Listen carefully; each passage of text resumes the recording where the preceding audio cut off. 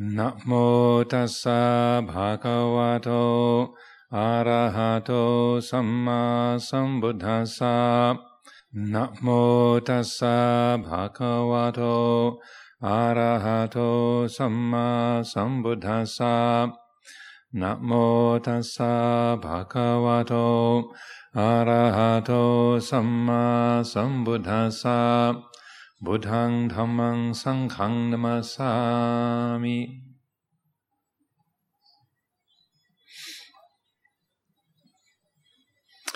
Well, I'm very delighted to be here at BIA, the Buddhadasa Indapanyo archive, once again. I think every time I come to Bangkok, I'm invited to speak here, and I'm always glad, happy to be able to be present and to be able to offer some Dhamma reflections to this community. I feel this is a very wonderful venue, and I'm glad to see that it's flourishing as time goes by. So the theme for this evening is the many faces of insight.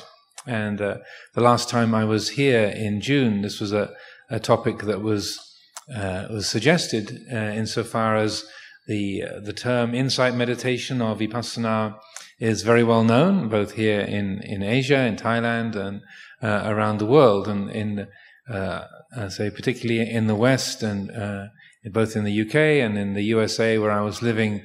For many of the Western Dhamma practitioners, Western meditators, Buddhism equals vipassana, or vipassana meditation is understood to be the very heart of Buddhist practice. And so it has a very prominent position in people's lives, in people's minds, and people have spent many years committing themselves to the practice of vipassana. So we thought it would be good to explore what is it that this word refers to, what is the way that we understand its meaning, and can we find dimensions of that are more valuable or more fruitful or bring more liberating results than others.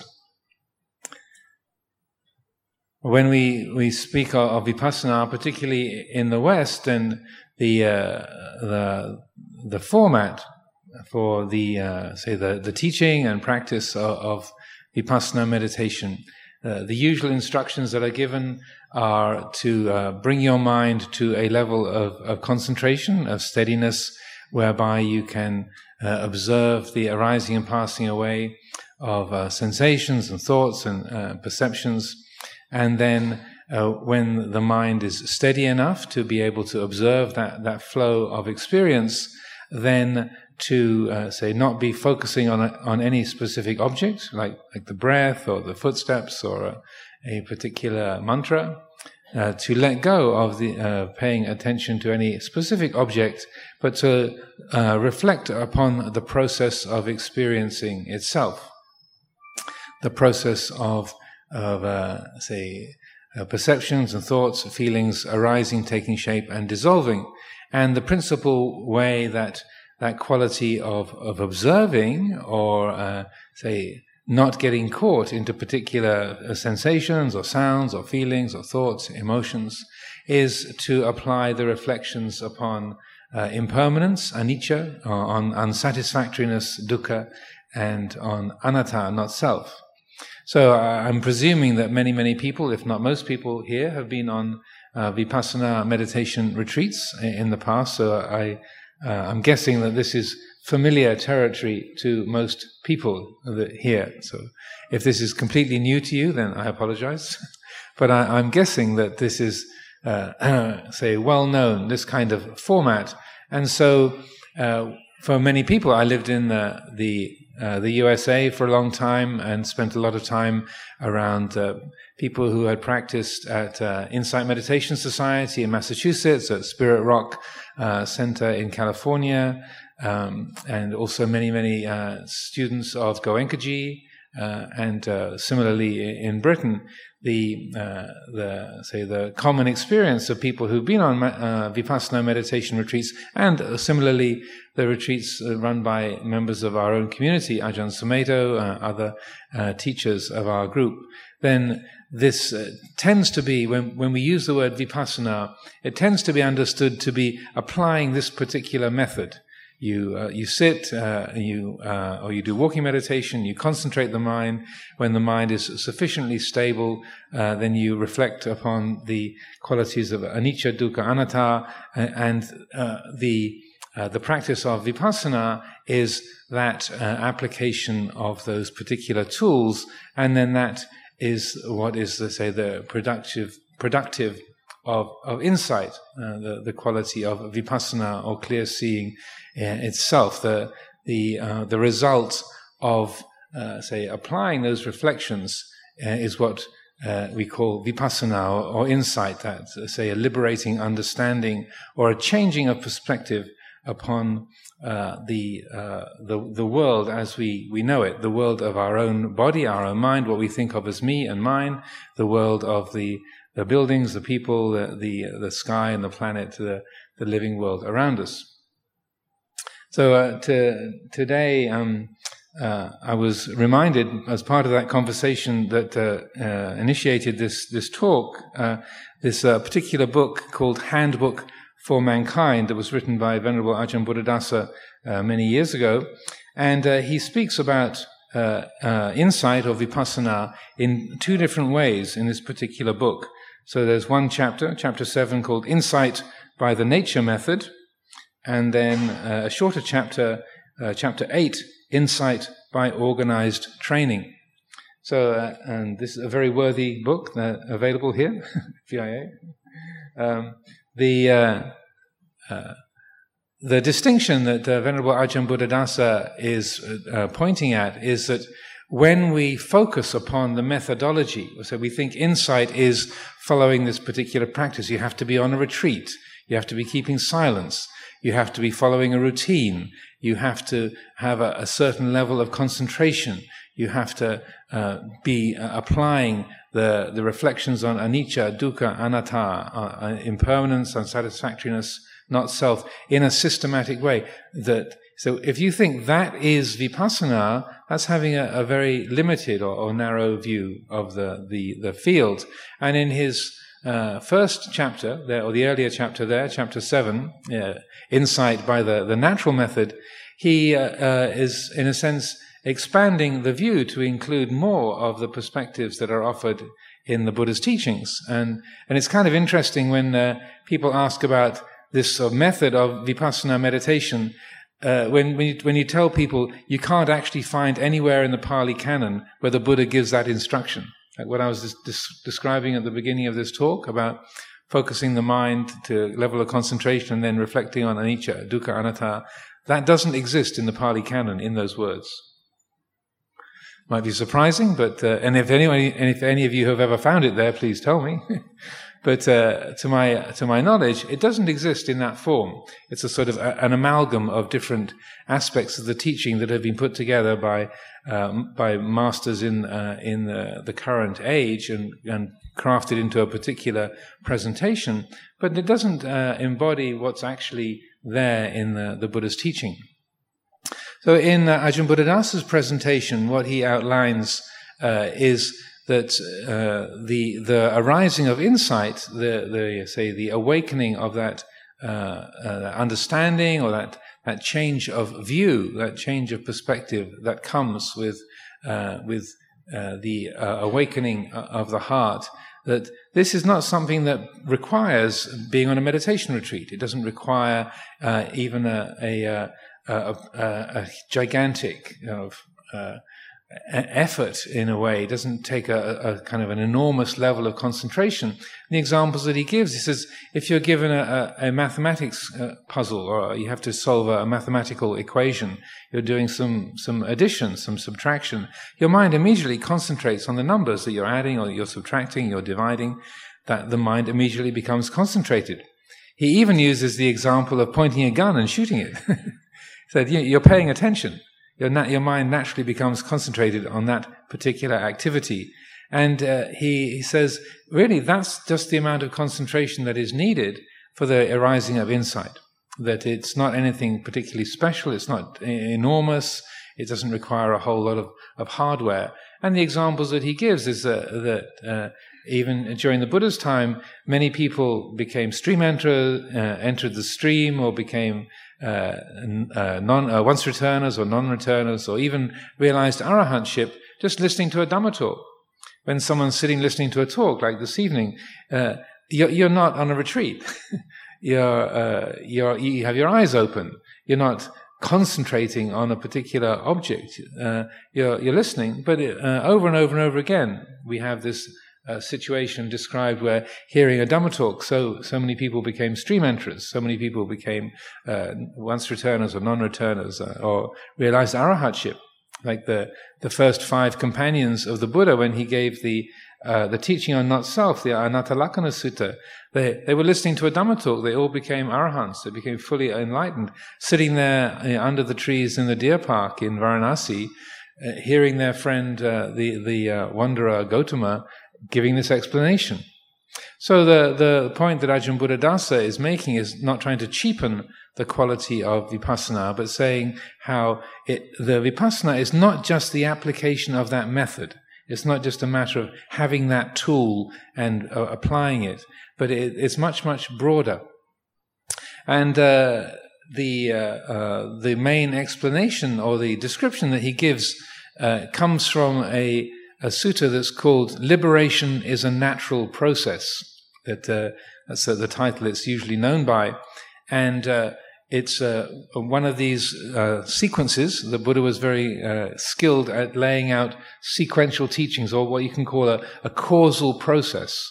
One thing leading to another, leading to another, leading to another. So many of the Buddha's teachings describe these kind of causal processes, one thing helping to support another. And it starts off with our conduct. It starts off with our behavior. And he said, so for one who is living a skillful life and is keeping the moral precepts, there's no need for them to think, may my heart be free of remorse. If you're living a virtuous life, you've got nothing to be remorseful about. So therefore, there's no need to be remorseful, no need to have regret. If the heart is free from remorse, then it's natural. There's no need for the mind to think, may I experience contentment, because the heart that is free of remorse is naturally content. If the heart is content, then there's no need to think, may my body and mind be relaxed, because the relaxation of the body, or kaya samadhi, is natural. One whose heart is free of remorse, who is content, then it's natural for them to be physically relaxed. For one who is physically relaxed and who is content, there's no need for them to think, may my heart be fully at ease, may it experience sukha or happiness, because when the mind and the body are relaxed, it's natural for that quality of easefulness, of complete relaxation and contentment to arise. Then he says, for one who is completely content, there's no need for them to think, may the mind be concentrated, because it's natural for the one who is fully at ease, for their mind to be concentrated. For one whose mind is concentrated, there's no need for them to think, may knowledge and vision of the way things are, may insight arise. Because if the mind is concentrated, then it's natural for knowledge and vision, understanding of the way things are to arise. For one in whom knowledge and vision has arisen, there's no need for them to think, may, say, dispassion and say disentanglement arise, because one who sees the ways things are, for one in whom knowledge and vision has arisen, then naturally there is a disentangling, there's a relinquishing, a letting go. For one who lets go, for one who is dispassionate and unentangled, there's no need for them to think, may I experience the knowledge and vision of liberation, because if there is a disentangling, a letting go, a dispassion towards the field of experience, then liberation is the natural result of that. So one thing leads naturally on to another, to another, to another. And I feel this is, as Ajahn Buddhadasa explains it in his Handbook for Mankind, this is a very key teaching that the quality of insight is available to us. We need to have a basis for that. We need to be living in a skillful and wholesome way. We need to allow those processes to have their effect. But if we do, and if we are, say, letting that process follow its natural course, then concentration arises, and from that concentration, the mind's reflective ability. If the mind is calm and focused on the present, the natural intelligence of the mind will recognize the patterns of how things work together, how things relate to each other. There's a pattern recognizing faculty of the heart, and seeing how things work together, then seeing the everything is in a state of constant change, that no thing can really be owned, and that no pleasant experience can continue permanently. It can't continually and perpetually satisfy. So what's there to hold on to, and who is there to hold on to it? And the heart relaxes, it lets go. So that in this description of insight, there it's acknowledging that if the mind pays attention to the present, if there is that quality of wise reflection, what we call yoniso manasikara, wise consideration, if we let that natural wisdom function and be brought to bear on what we're experiencing, the intrinsic result of that is a letting go and the freedom that arises from that. Though the encouragement of Ajahn Buddhadasa in this, as if I can find the page again,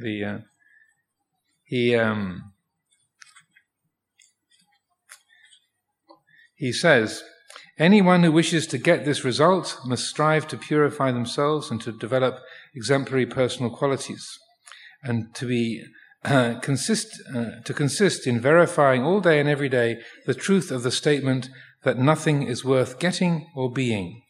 So it's not just remembering those words, obviously. It's not a matter of just walking around saying, no getting, no being, no getting, no being. Because that's like having a nice fridge magnet that says no getting, no being, and then you turn away from the fridge, or you open the fridge door and there's getting from the contents of the fridge. But rather it's cultivating a reflective attitude, bringing that to mind, to, say, awaken in the heart that wisdom that what can really be got, what can be owned, what can be lost, who is there to own anything, who is there to lose anything?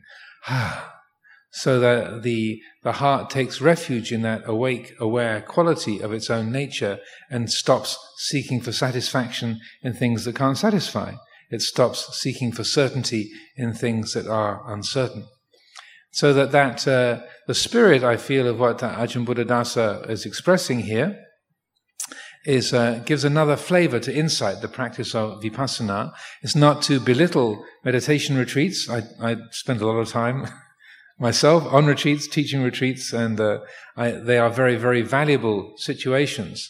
But I think that the point that he is making here is that vipassana, insight, that liberating understanding, is not confined to the retreat center. You don't have to be sitting on a mat or a cushion. You don't have to have a Buddha image or an ajahn in front of you to be, initiating, to bringing that process alive. But rather, the key thing is using the faculties that we have, the qualities of our own heart, to be paying attention and to reflect. What is this?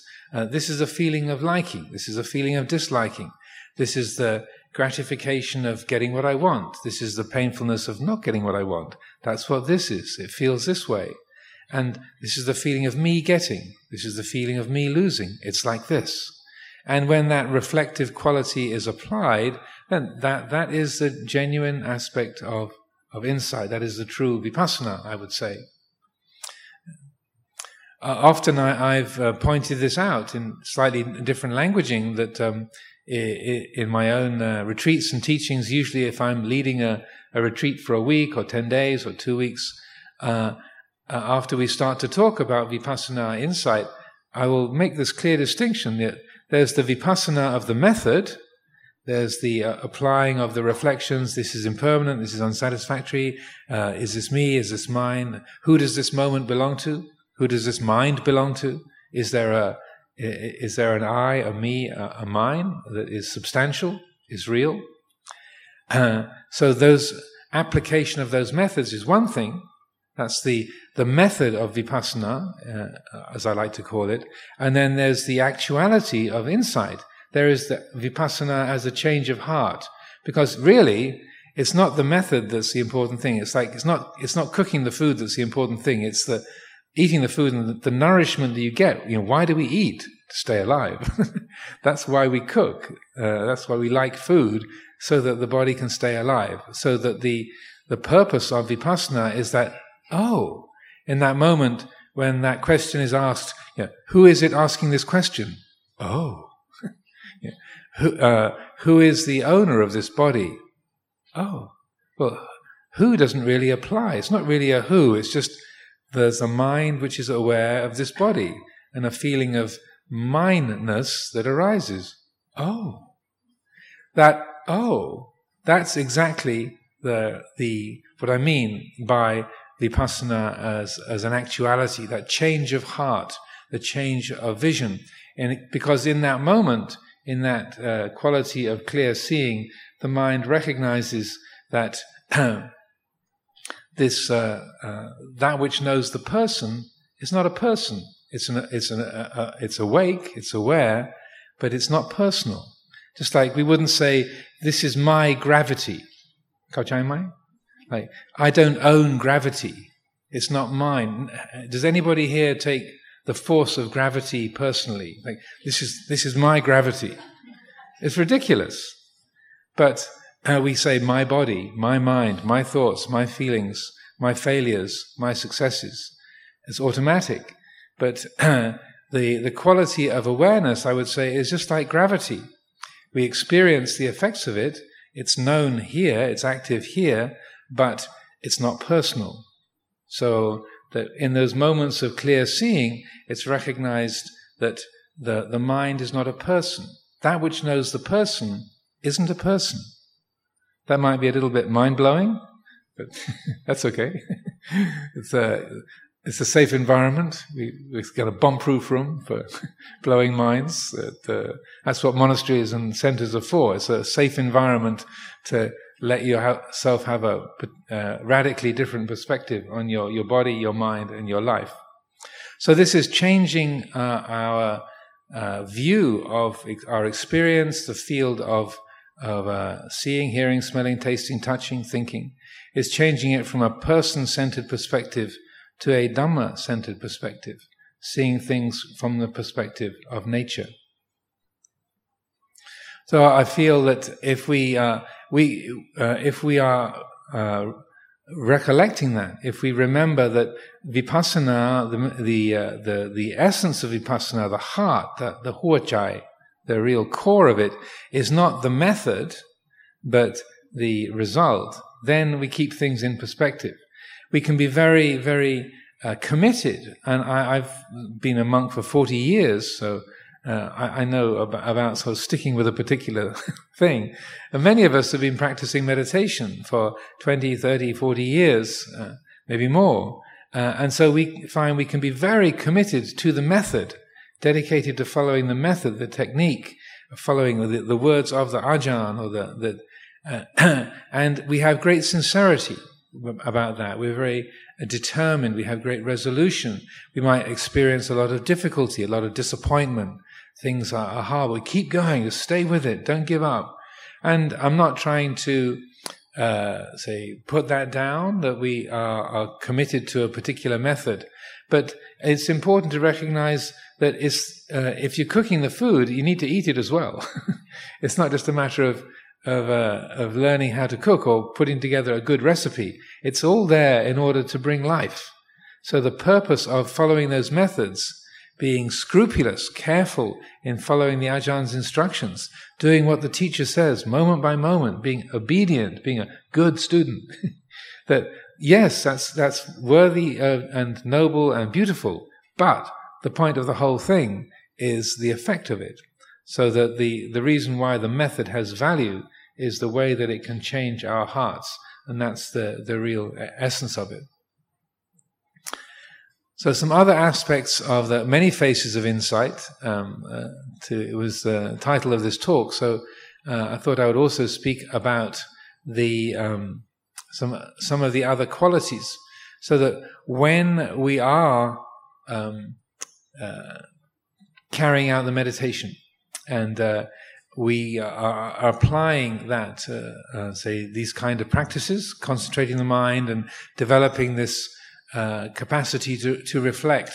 One of the things that is most tricky or difficult or easy to miss, even if the mind isn't spelling it out like, I am the meditator, this is my mind, my body, even if the mind isn't kind of making that very, very clear, that can easily be the attitude in the background. This is my practice. I'm meditating. This is my mind. And so even as we're practicing vipassana and developing the insight into not self, there can be this silent attitude that it's me developing the insight into not self. It's me seeing that the body is not self. It's me that's doing this practice. I'm the doer. I'm the owner. I'm the experiencer.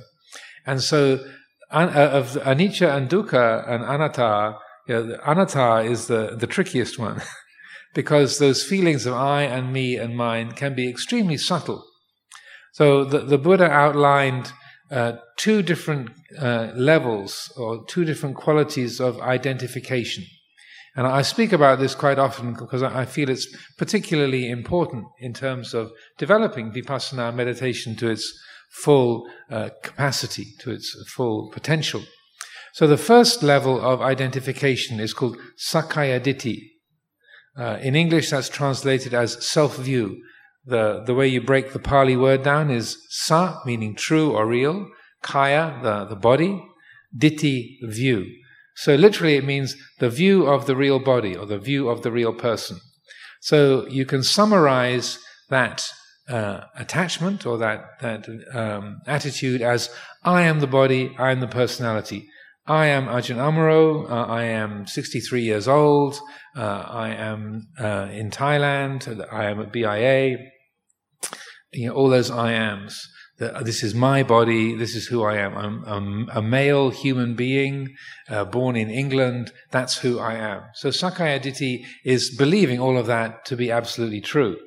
So the first level of realization of enlightenment, stream entry, the first aspect of stream entry is seeing through Sakkaya Ditthi, letting go of Sakkaya Ditthi, a self-view. It's the understanding or the realization that saying I am a man or I am a woman or I am British, I am 63, those can only be sammuti satcha. They're conventional truths. They're just ways of speaking. They're not absolutely true or real. They are what we call human agreements, or I like the phrase, a convenient fiction. I'm not sure what that would be in Thai, but it's a convenient fiction, like a useful story. That's all. So that is the first level of, say, attachment or identification. So identification with the body, with the personality. Then the second level is not let go of until arahantship. So I'm not pretending to be an arahant, but I can explain the subject, even though I do not embody the territory. I can explain describe the territory, even though that has not been realized yet. So I just want to make that clear, especially as this is being live streamed. So. Worldwide declaration of I'm not claiming arahantship, but I do feel it's important to understand that there is this other subtle level. So if vipassana meditation and the years and decades, the hours and hours, thousands of hours you spend on the cushion or on the walking path, and you have diligently seen through the delusion of I am the body, I am the personality, there's a whole other level that is maybe not realized, that is very useful to realize and to be aware of. So this other level of identification is called Asmi Mana. Mana means conceit, Asmi means I am. So it's the conceit of I am, the conceit of identity.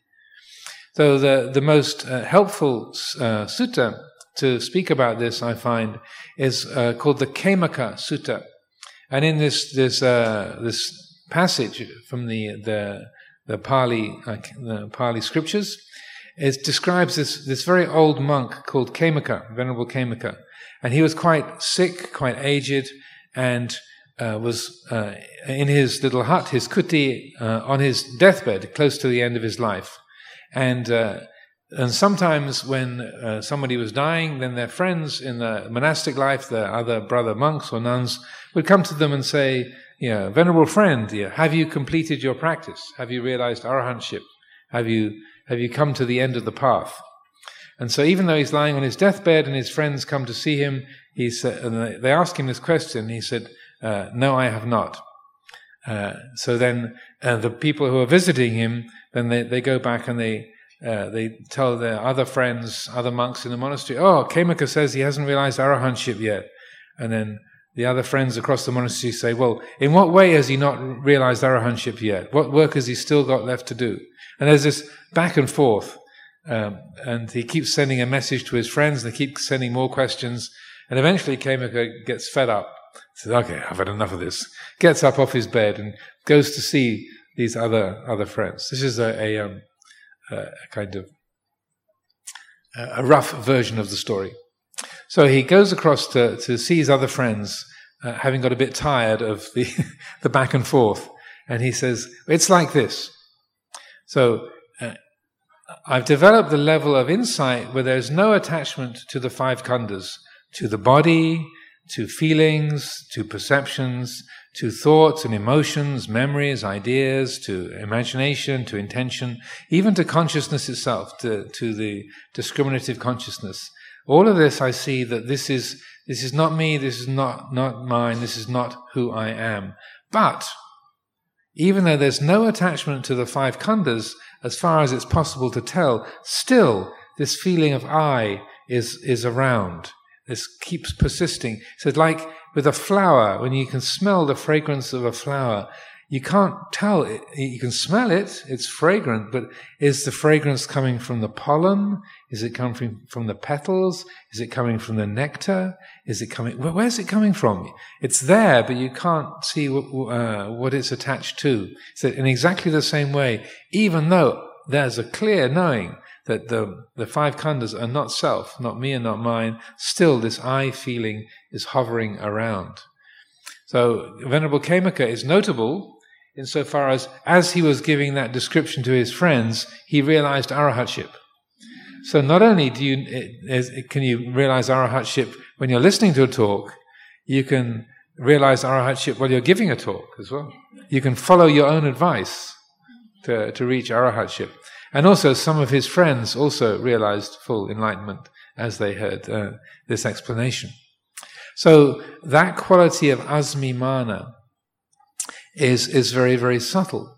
And so that when we're say, aiming to develop the insight that is liberating, and we are, whether it's informally during the course of a day, cultivating wise reflection as you go about your work, or interact with your family, or deal with the Bangkok traffic, or whatever it might be, or whether you're in a Dhamma center like this, or you're on a meditation retreat, you're doing 10 days or a month or 3 months of intense vipassana meditation, then this is a crucial factor to be noticing that subtle quality of I and me and mine that is there in the background, as the Venerable Khemaka described.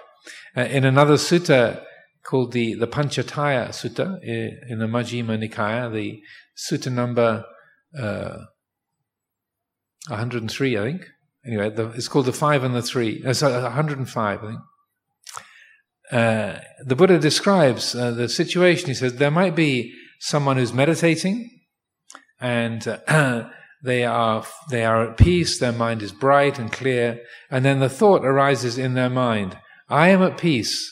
I am without clinging. I have realized Nibbana.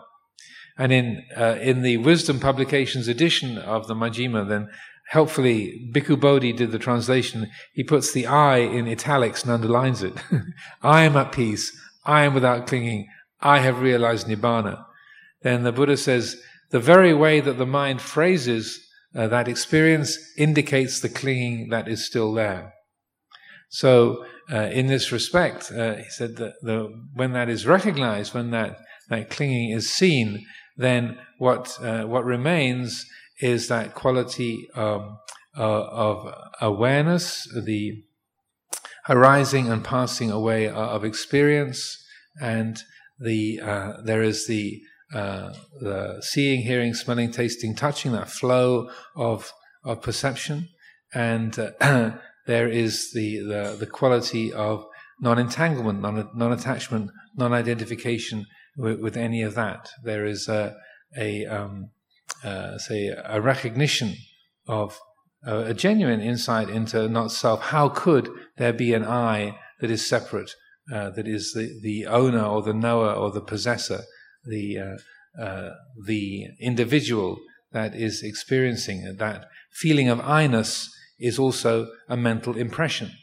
That feeling of me-ness and mine-ness is a mental impression.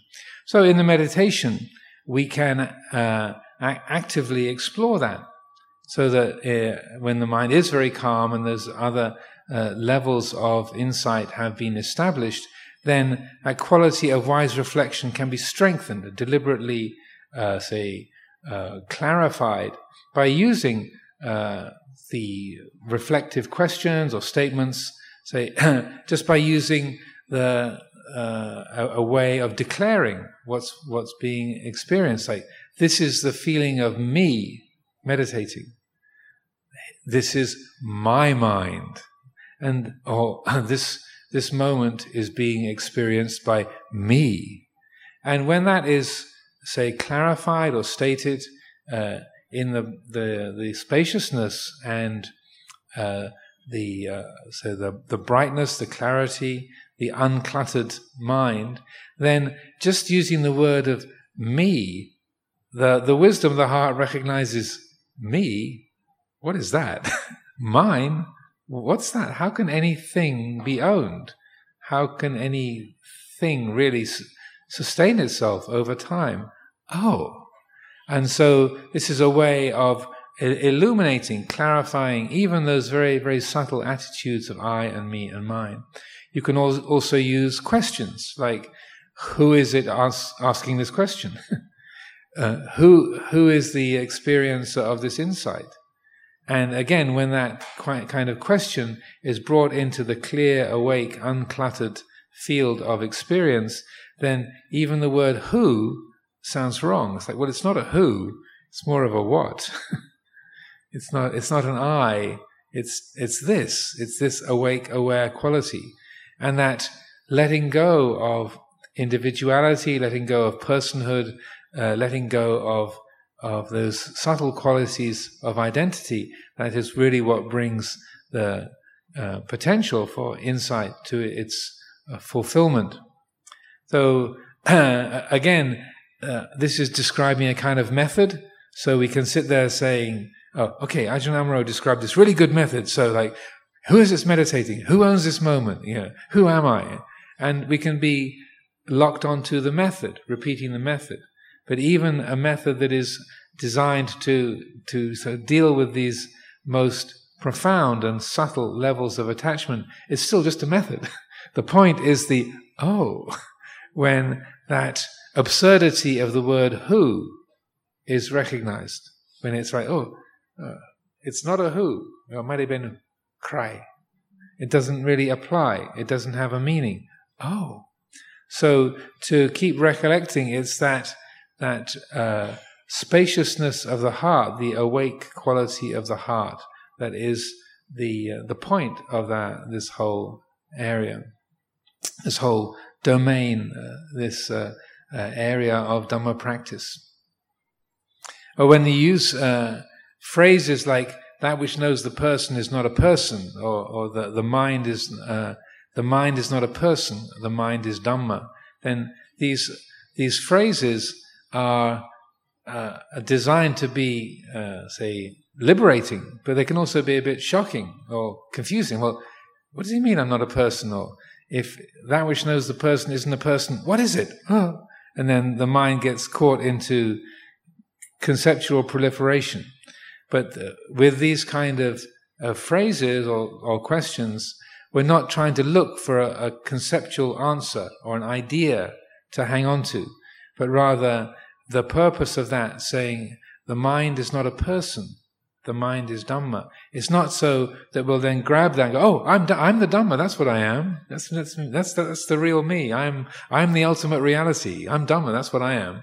That's just the thinking mind and self-view grabbing hold of an attractive spiritual idea, carrying that around. The point is that wakeful, aware quality, what is called vijja in Pali, that awake, aware, knowing quality, that to be clarified and freed of all of the limitations of self-view, the boundaries created by avijja, by ignorance.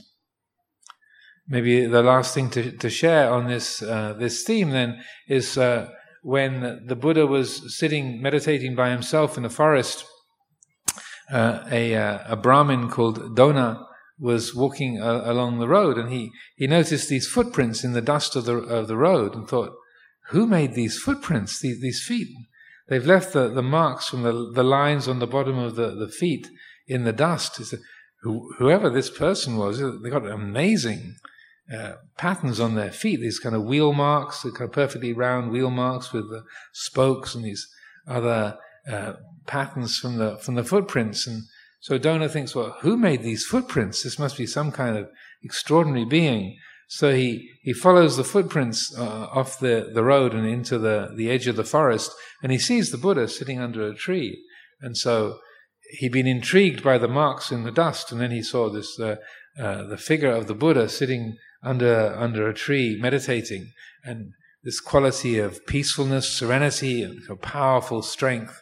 Wow, who is this? This is amazing. This radiant, peaceful, extraordinary being, this powerful and impressive presence. So he went up and knelt in front of the Buddha and said, excuse me, are you a deva? And the Buddha replied, I'm not a deva. Are you a Brahma god? No, I'm not a Brahma god. Are you a yaka, a kind of spiritual demon? He said, no, I'm not a yaka. Said, well, are you a human being? And then the Buddha says significantly, no, I'm not. So, well, if you're then Dona is a bit confused. Well, if you're not a deva, you're not a Brahma, you're not a yaka or a human, please may I ask, what are you? And then the Buddha replies, Buddhosmi, which is Buddho Asmi. Break it apart. Which means which means I am awake. Buddho means awake. So the word we use for the Buddha is very much informed by that very exchange. He said, know me as one who is awake. Buddhosmi, I am awake. So when the Buddha cannot lie, he's incapable of lying. When he's asked the question, are you a human being? The voice is speaking from the place of Dhamma itself, from the place of ultimate reality. So when he says, are you a human being? He's like, well, I'm awake. I'm not a human being. So he's speaking from that place of radical non-attachment, non-entanglement, non-identification. It's the pure heart speaking its own nature, embodying its own nature.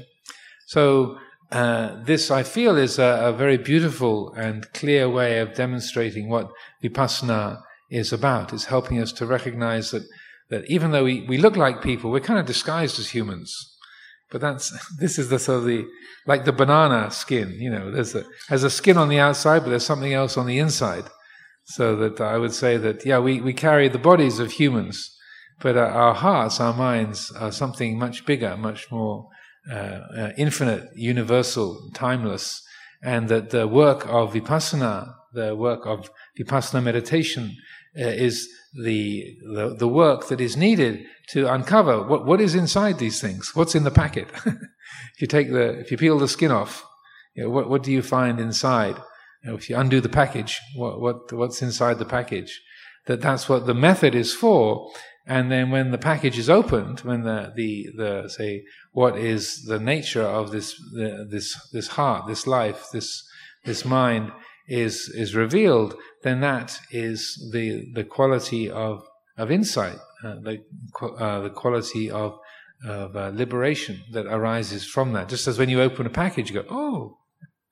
That when you open the package of your own life, your own heart, your own mind, what we describe is what we find is that great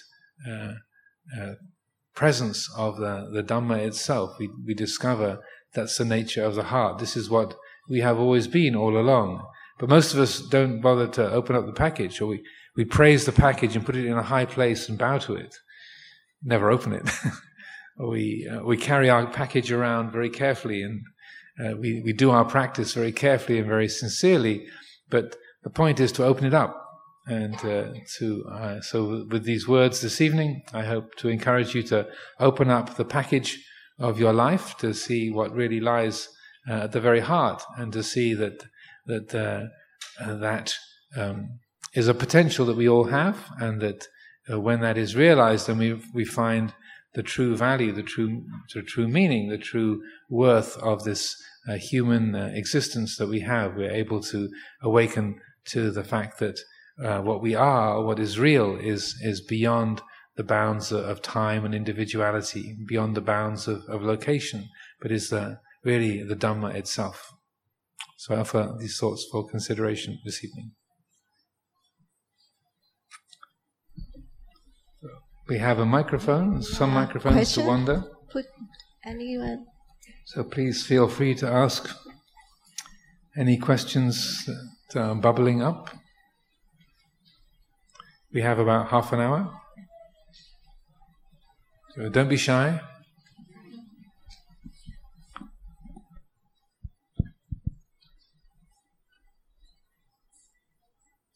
No questions? All doubts have ended? This one. A doubt has arisen. Hello, thank you very much for your talk. And I'm just thinking about that last sort of point that you made about there being a package to open. Your life is a package to open and explore. And if you make the realization of non-self, so to speak, I'm kind of wondering, well, what exactly then is what is there left for you to open, if you like? What is it that you can possibly what is your life actually if you are no self?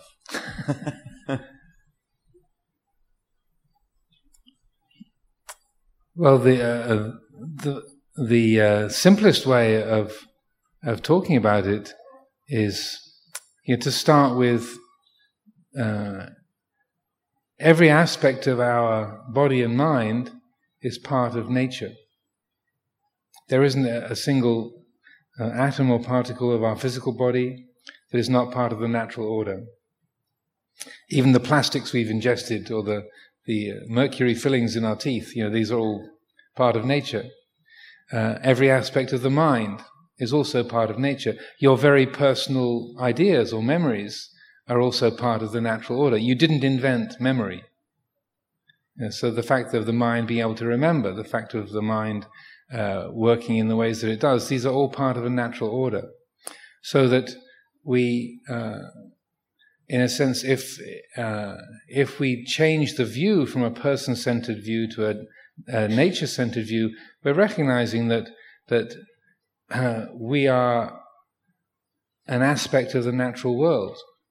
In the Thai language, the word for nature is Dhammachat, which comes from the Pali Dhammajati, born of the Dhamma. So that if you see that every aspect of the body and the mind is part of the natural order, is part of nature, then it's in a way recognizing that everything that you are is Dhamma. But as I was saying, if you take that as an idea, I'm the Dhamma, that's what I am, then it can be the ego grabbing the idea. But if the mind awakens to that realization moment by moment, then you, having been born, having the karma of that particular body, a particular personality, a particular life story and qualifications and relationships and so on, that doesn't just disappear in a puff, and it carries on.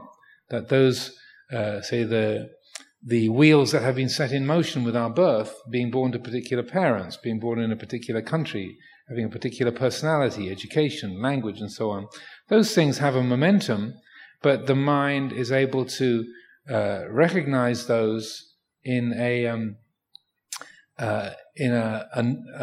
responsive way.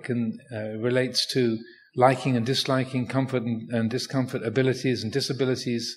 It relates to them in a responsive way rather than a reactive way. There was actually a passage in here, I don't know if I'll be able to find it, but the Ajahn Buddhadasa talks about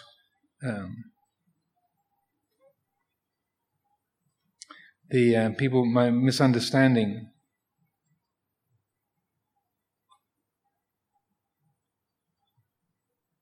So a skeptic might ask, if nothing at all is worth getting or being, does it follow that nobody ought to do any work or build up wealth, position and property? Anyone who comprehends this subject can see that a person equipped with right knowledge and understanding is actually in a far better position to carry out any task than one who is subject to strong desires. Foolish and lacking in understanding. Very briefly, in becoming involved in things, we must do so mindfully. Our actions must not be motivated by craving, and the result will follow accordingly. So, if the nature of mind is Dhamma, then it doesn't mean to say that we don't do anything, or that there isn't something effective to do in the world, but far more, the mind is more attuned to the needs of the people around us.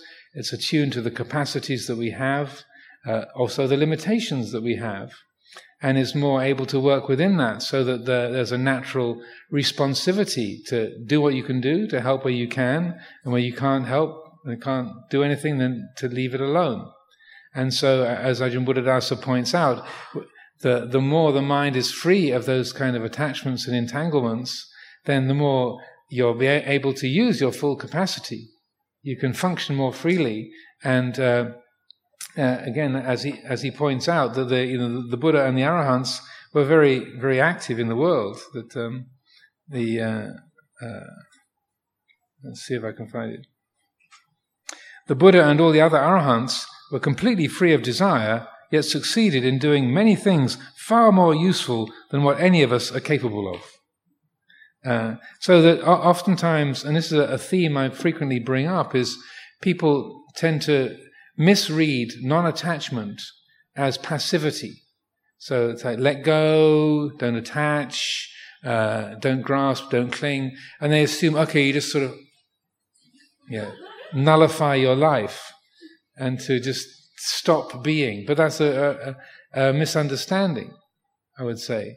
And the easiest example to use is the Buddha himself.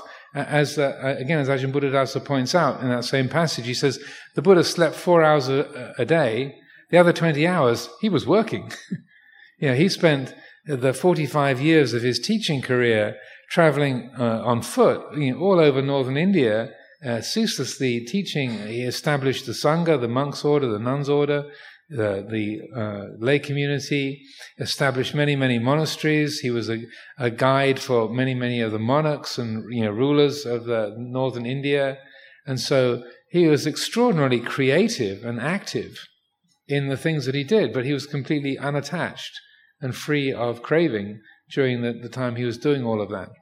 So non-attachment, non-entanglement, non-grasping doesn't mean passivity. It means letting yourself work more freely letting the natural connection that we have with the living world, with the people around us, with the planet that we're on, the air that we breathe, the water that we drink. It's a natural appreciation and responsivity to that. So rather than trying to create some sort of dissociated, numb spot, but sort of that I'm practicing non-attachment. I don't feel anything. And I'm kind of playing that up, but it's also often how people interpret non-attachment, or like I shouldn't, like in meditation, I shouldn't move. I'm practicing non-attachment to the body, and so you can develop a certain amount of resolution and determination. You can also wreck your knees and your back, and that a little adjustment of the posture, when the body in its own in its own nature saying, that right leg needs to move because serious, actual damage is being done here. That pain is not just dissociated from the actuality of the physical body. The pain is Mother Nature's indicator that something is being stretched. So, like our teacher Ajahn Chah would say, whenever you feel physical pain in meditation, it's good to just stay with that feeling for a period of time, for a few minutes, to fully investigate that. But when you're aware that the body really needs to change its posture, then change the posture mindfully. And so I've lived in monasteries, as I said, for 40 years. So a lot of my brothers and sisters got pretty bad knees and backs on account of pushing through. And I've done a lot of that myself. Just pushing through. And I'm not saying that you can't develop a lot of spiritual skill just by being with pain, but pain is there for a purpose. It's Mother Nature's way of helping the body to protect itself. So, in response to your question, then, that being Dhamma or embodying Dhamma doesn't mean sort of floating around on a purple cloud and expecting people to come and put food in your mouth, but it's rather being able to live more completely, and you find yourself more able to do what you can do, but almost more significantly, especially to compulsive doers that we have in the world. Many of us are like a lot of activity and can't stop doing. When there's the recognition there's nothing to be done here, you're far more at ease leaving it alone. Just, okay, that's out of my hands, I can't do anything. Ploy let go. Just leave it be. And particularly for Westerners, I don't want to typecast Asian and Western people, but particularly for Westerners, and being one myself, that you have a strong condition of like, do something, don't just sit there, do something. Something's got to be done, and we feel very unsettled if we can't do something. But it's often the case that the best thing to do, the most helpful contribution to a situation is don't touch, leave it alone. But not switching off, you're aware of what's going on, but you recognize there's nothing to be done, relax. Just be still, say nothing. And then when the moment changes and it's time to do something or say something, then you speak or you act. So that the motivation, the choices that you make in your life are guided by mindfulness and wisdom, rather than me trying to do something or me trying to get this or get away from that. So, another question.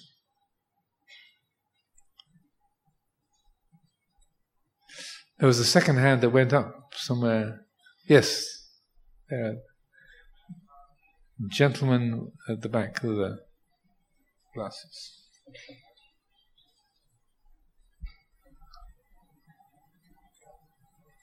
Yeah, I've studied mostly in the Zen tradition, and the way that we express it is there's no permanent self, there's no abiding self. And I can understand that much more easily. The Joe that's standing here now, lived in New York, but now I live in Bangkok. I grew up studying the Jewish religion, now I study Buddhism. So I can understand that, and, in another 50 years, I'll be gone. But it sounds like you're taking it to another level that is hard for me to grasp. That it'd be like saying, well, there's no Joe, there's really no Joe.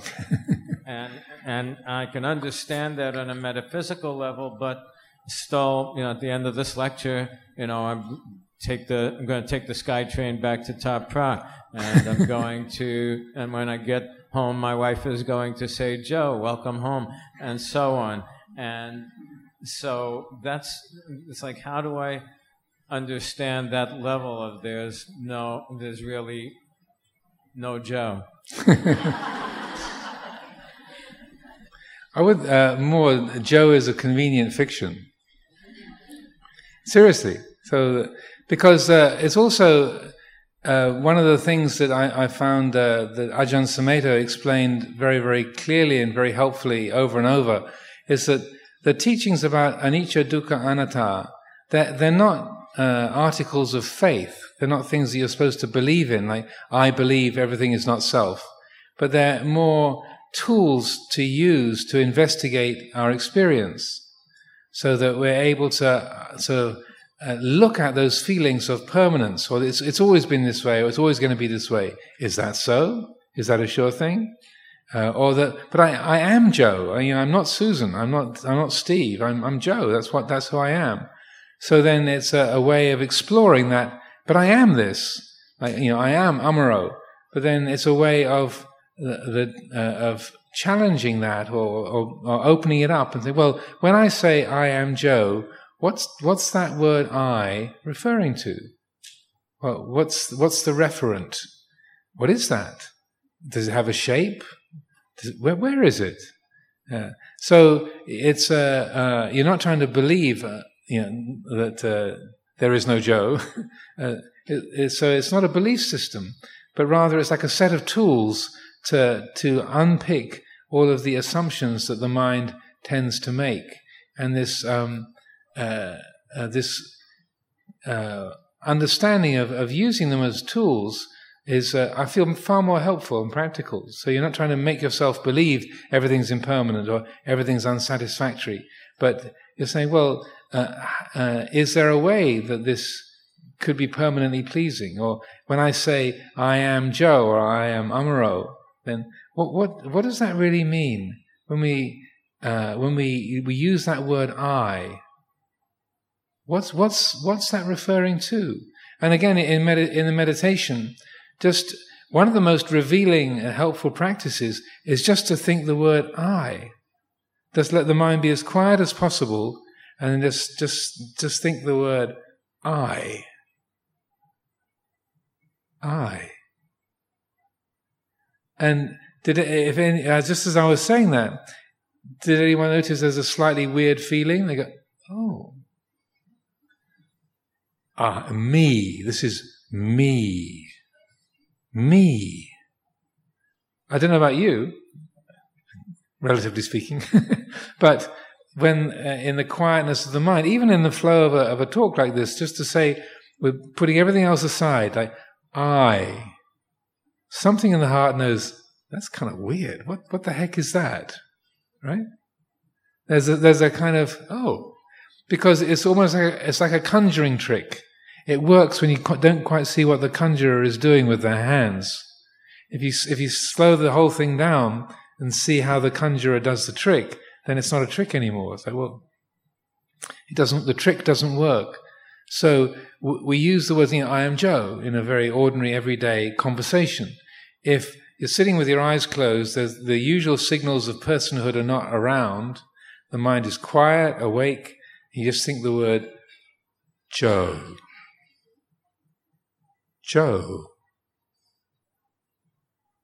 And I often teach this as a meditation method on retreats, just around about the 4th or 5th day of a 10-day retreat. I say, just think of your own name. Just let the mind be as quiet as possible. It's so familiar to you. You've been using it your whole life. And then just let the mind be as quiet as possible and just bring that which is so familiar to mind. Joe, or Noi, Song, Nit, whatever your names might be. And then there's that kind of slightly, almost like a vertigo, like, oh. There's something that, well, what is that? because we use our name in a conversation, in the flow of activity, like a conjuring trick, or like a movie with all the different frames. It seems to be a consistent whole. When we stop it and freeze it and look closely, it's like, oh, what the heck is that? What is an Amaro? Yeah. So that the reflections on anatta are those kind of tools to explore the assumptions that are made, and if the result that arises, well, I'm Joe, that's all I am, duh, and it seems absolutely solid, then you can take a step back and say, well, this is the feeling of that being absolutely solid. That's what this is. Is it really solid? There's a feeling that it's solid. Is that so? So that you're using the reflections on anicca, on certainty, and anatta, not just to create a different idea or a sort of philosophical position, but to open up those habits of attachment and identification. So we're not trying to go around saying, I don't exist, I'm not real, I'm not really here. But as an idea or as a belief, but in a sense revealing the reality of what's at the heart of things.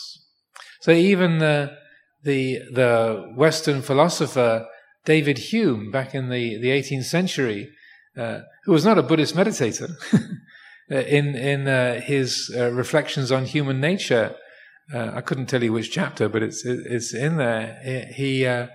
He describes how whenever I look at my mind or my feelings or my thoughts, and I hear, I smell, I taste, I taste a flavor, I smell an odor, I hear a sound, and yet when I look for that which is what is doing the hearing, what is doing the thinking, what is feeling that sensation, I can't find anything there.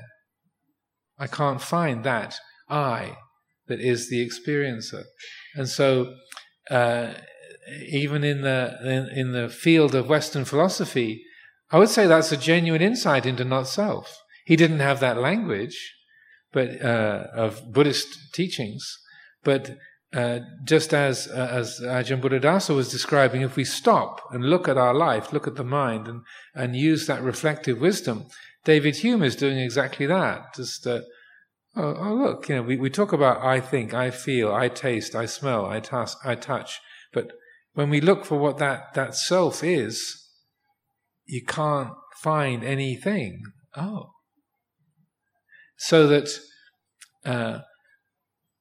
I would suggest what's valuable is to carry out those kind of reflections, develop those reflections, and see what the result is. If it's liberating, great. If it's not liberating, it just creates more doubt and confusion, well, do something else. Yes, a gentleman with if you can use the microphone, so, well, people otherwise will not be able to hear you. Thank you. First of all, thank you for this beautiful talk. I really appreciate that. I'm a beginner. I'm about your age, but I just started now my trail. I'm meditating. I'm trying to become awake. What I would like to ask you, you have been studying and teaching for over 4 decades. What is the biggest mistake that prevent people like me, beginner? I own businesses. I'm a businessman in New York City. Becoming detached is not exactly the easiest thing for me. So what is the suggestion that you can give? Maybe one suggestion to try to transcend our, to become awake and help us in this trail. The biggest mistake we make, the most common, and what you suggest us when we don't have much time, like in my case. Well, good question. Well, everybody is different. So personalities vary. So the different things are encountered by different people. And actually, I was in Bodh Gaya for the last few days. I just arrived in Thailand yesterday from Bodh Gaya, and somebody asked exactly this question under the Bodhi tree 2 days ago. Virtually identical question. So firstly, people vary. So there are different obstacles that, like specific obstacles that different people meet, whether you're a woman, whether you're a man, where you live, what your work is, your personality, your education, your language. There's a huge variety that people meet. But there's one particular piece of advice that the Buddha gave, and also is emphasized by Ajahn Buddhadasa in both in this teaching and other places, where one particular instruction where the Buddha said, if you've heard this, you've heard everything. If you've understood this, you've understood everything. If you've practiced this, you've practiced everything. And if you've fully realized the results of this, you've fully realized everything. And the thing to learn is only 4 words. In the Pali is Sabhe Dhamma Nalang Abhinivesaya. And the English of that is nothing whatsoever should be clung to. Don't grasp at anything. Don't cling to anything. And Ajahn Buddhadasa I was at Suanmok in 1988. I was fortunate to be there for a couple of weeks. And this was a regular theme in Ajahn Buddhadasa's teachings at that time. He said, you can summarize the whole Buddha Dhamma in 4 words. Those 4 words, don't cling to anything. And so, in your work, in the workplace, you said you're in New York City, and here you are in Bangkok as well, and whether you're practicing meditation, whether you're in a meeting in the workplace, or whether you're on the road, or wherever you might be, this principle is applicable in every situation. Because the habit of grasping, of clinging, is extremely strong. Whether we're grasping at an opinion, grasping at a sense pleasure, grasping at a custom or a tradition, grasping at the feeling of I, me and mine, I and me and mine. That, don't you know who I am? Or what about me?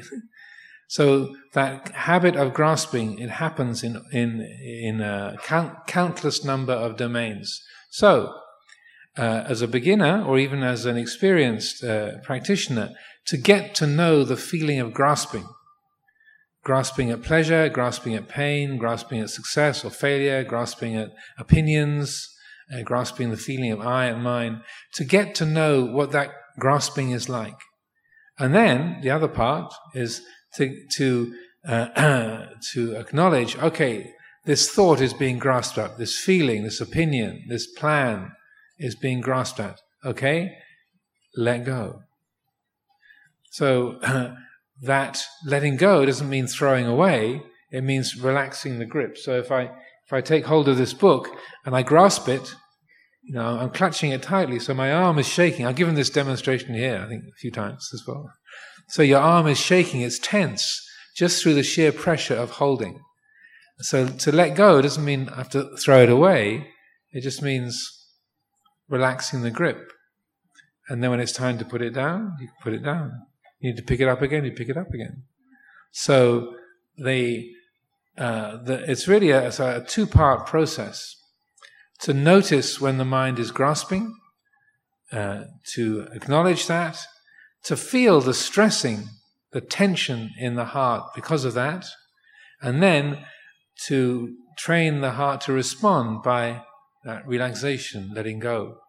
And if you can do that, if you can really get familiar with that and train the heart to respond to grasping by letting go, then that's applicable in your family life, in your health, your well-being, your work life, the meditation life, everywhere.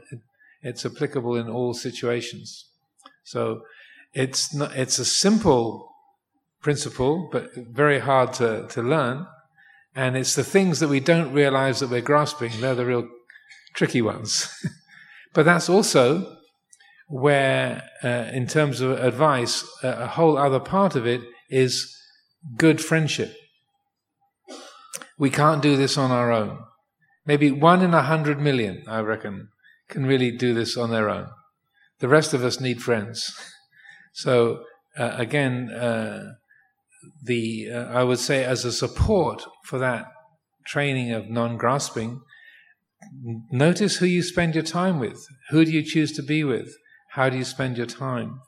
And the more that we can spend time with wholesome and helpful friends who have skillful attitudes, then the more that enables us to fulfill the potential that we have. If we hang out with people who are destructive or foolish or have, say, behaviors that are confusing or agitating, then that has an unhelpful effect.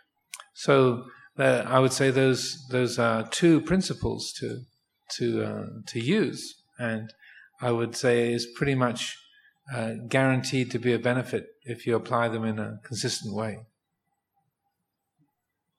So I see that the time has come around to 7:25. Do we have one more question, or time for one more question?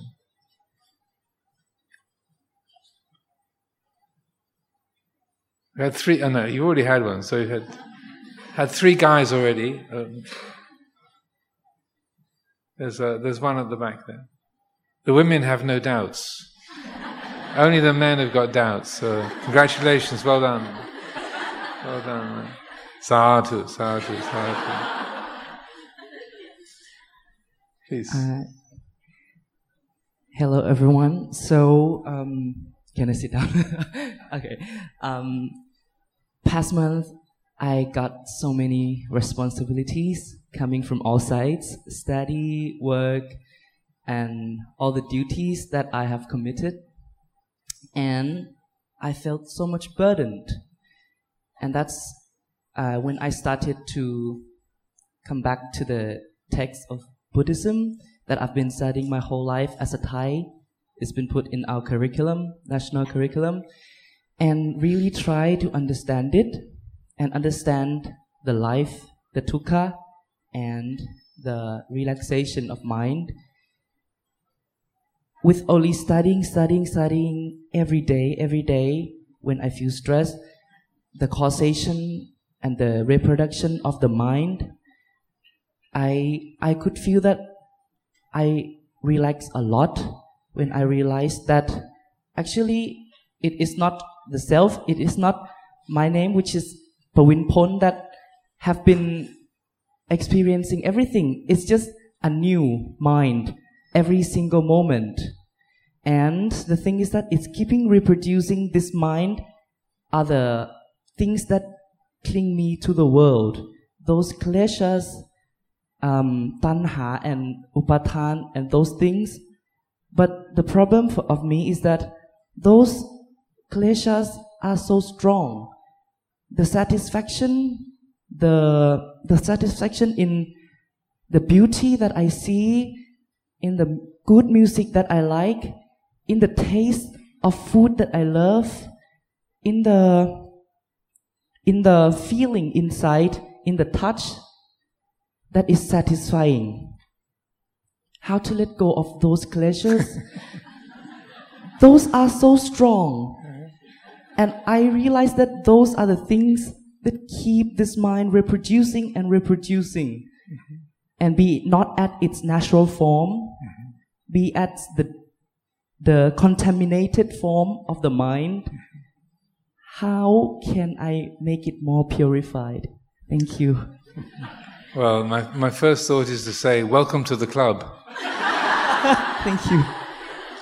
But, that's why the Buddha taught.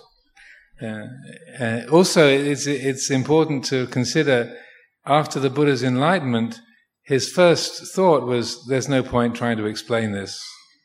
You know, the beings of the world are so entrenched, so deeply attached to becoming, to bhava tanha. So the world is addicted. It relishes becoming. It relishes existence. It only knows becoming. It only knows existence. And if I try to explain the Dhamma that I understand, then this is just going to be wearisome and troublesome for me. So his first inclination was like to not try and teach, because he's the only in a world of addicts, he's the only one who's not hooked on the stuff. Then say, where do you start? There wasn't 7 billion people on the planet at his time, but still, his first thought was, even after all of the countless lifetimes of preparation as a bodhisattva, then after his enlightenment, it was like, there's no point trying to explain this. It's too difficult. The depth of attachment and addiction is so strong. But then he was persuaded by the Brahma Sahampati, who came along and said, please, for the benefit of those with a little bit of dust in their eyes, please teach what you understand. And the Buddha saw it's true. There's some beings with a lot of dust in their eyes and some with just a little. So, in answer to your question, the one-word answer is practice. Yeah, practice the Dhamma. Make time for it. Put your attention onto it. The good benefit that you've received from reading teachings, reflecting on teachings, let that be fully acknowledged. Like, okay, if I spent my time doing that, how did it feel? Yeah, good. And then when you go out with your friends and you go to this really great restaurant, alright Mark, alright Mark, kan sawan. Okay, you feel like you're in heaven in the restaurant. And then afterwards, botong. I ate too much. I feel really stupid. It's only food. It's so expensive. And I said, okay, how does that feel? I'm playing that up a little bit, but you get the point. That, okay, that was delicious. Here's the result. Here's the hate. Here's the pon. Here's the cause. Here's the effect. Okay, now, rather than attaching to self-hatred, I'm so stupid, I shouldn't be so attached to food, I'm a really bad person. That's just prungdang, the kind of mind complicating and elaborating. But just keep it very simple. Okay, having followed that, having absorbed into that delicious experience, how does it feel? What's the result? No commentary, just how does it feel? And when you look and you go, meh.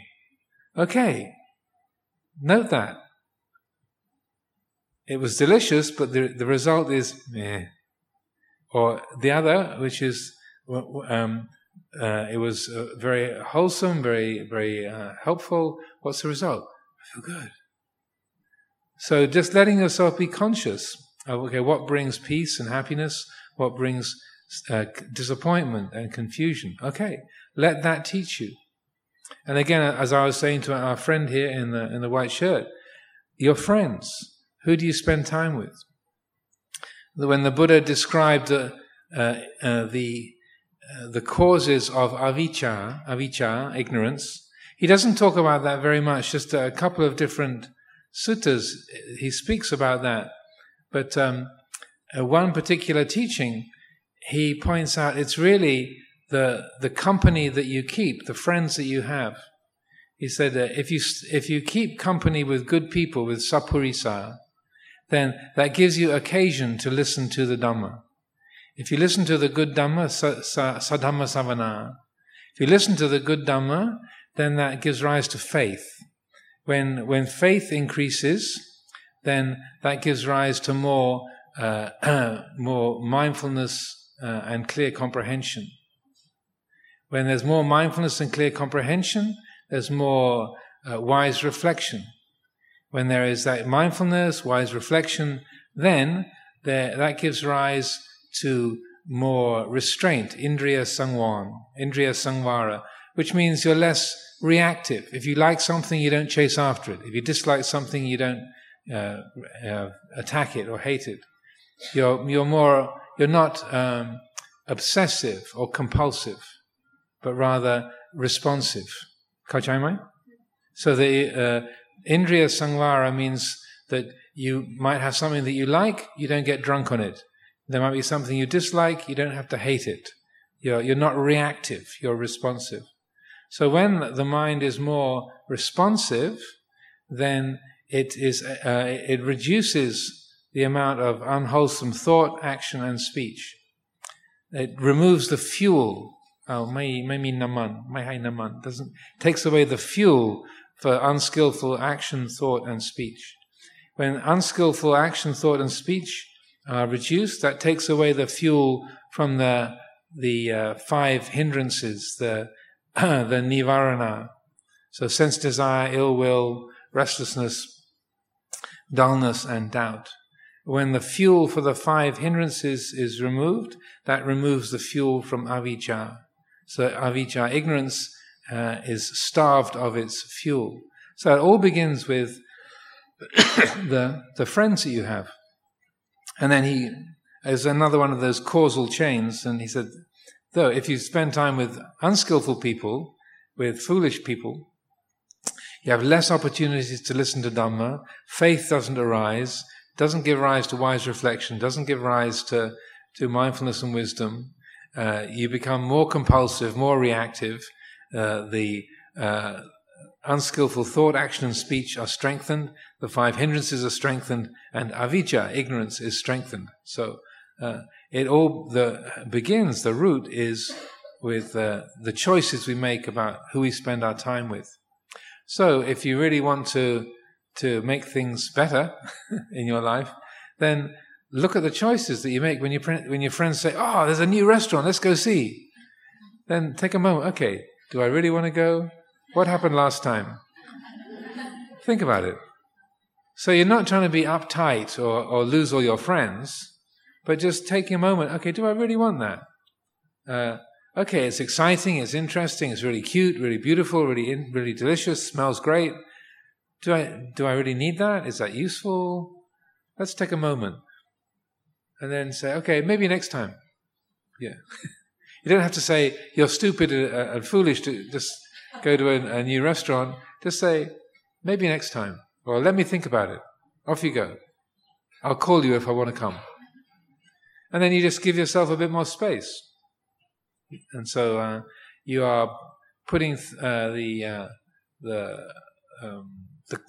conditions you're helping to create the causes and conditions for peacefulness to arise, helping to break the unskillful habits that we have. But also be reassured, you're not alone. I think it's the same reason everyone's here.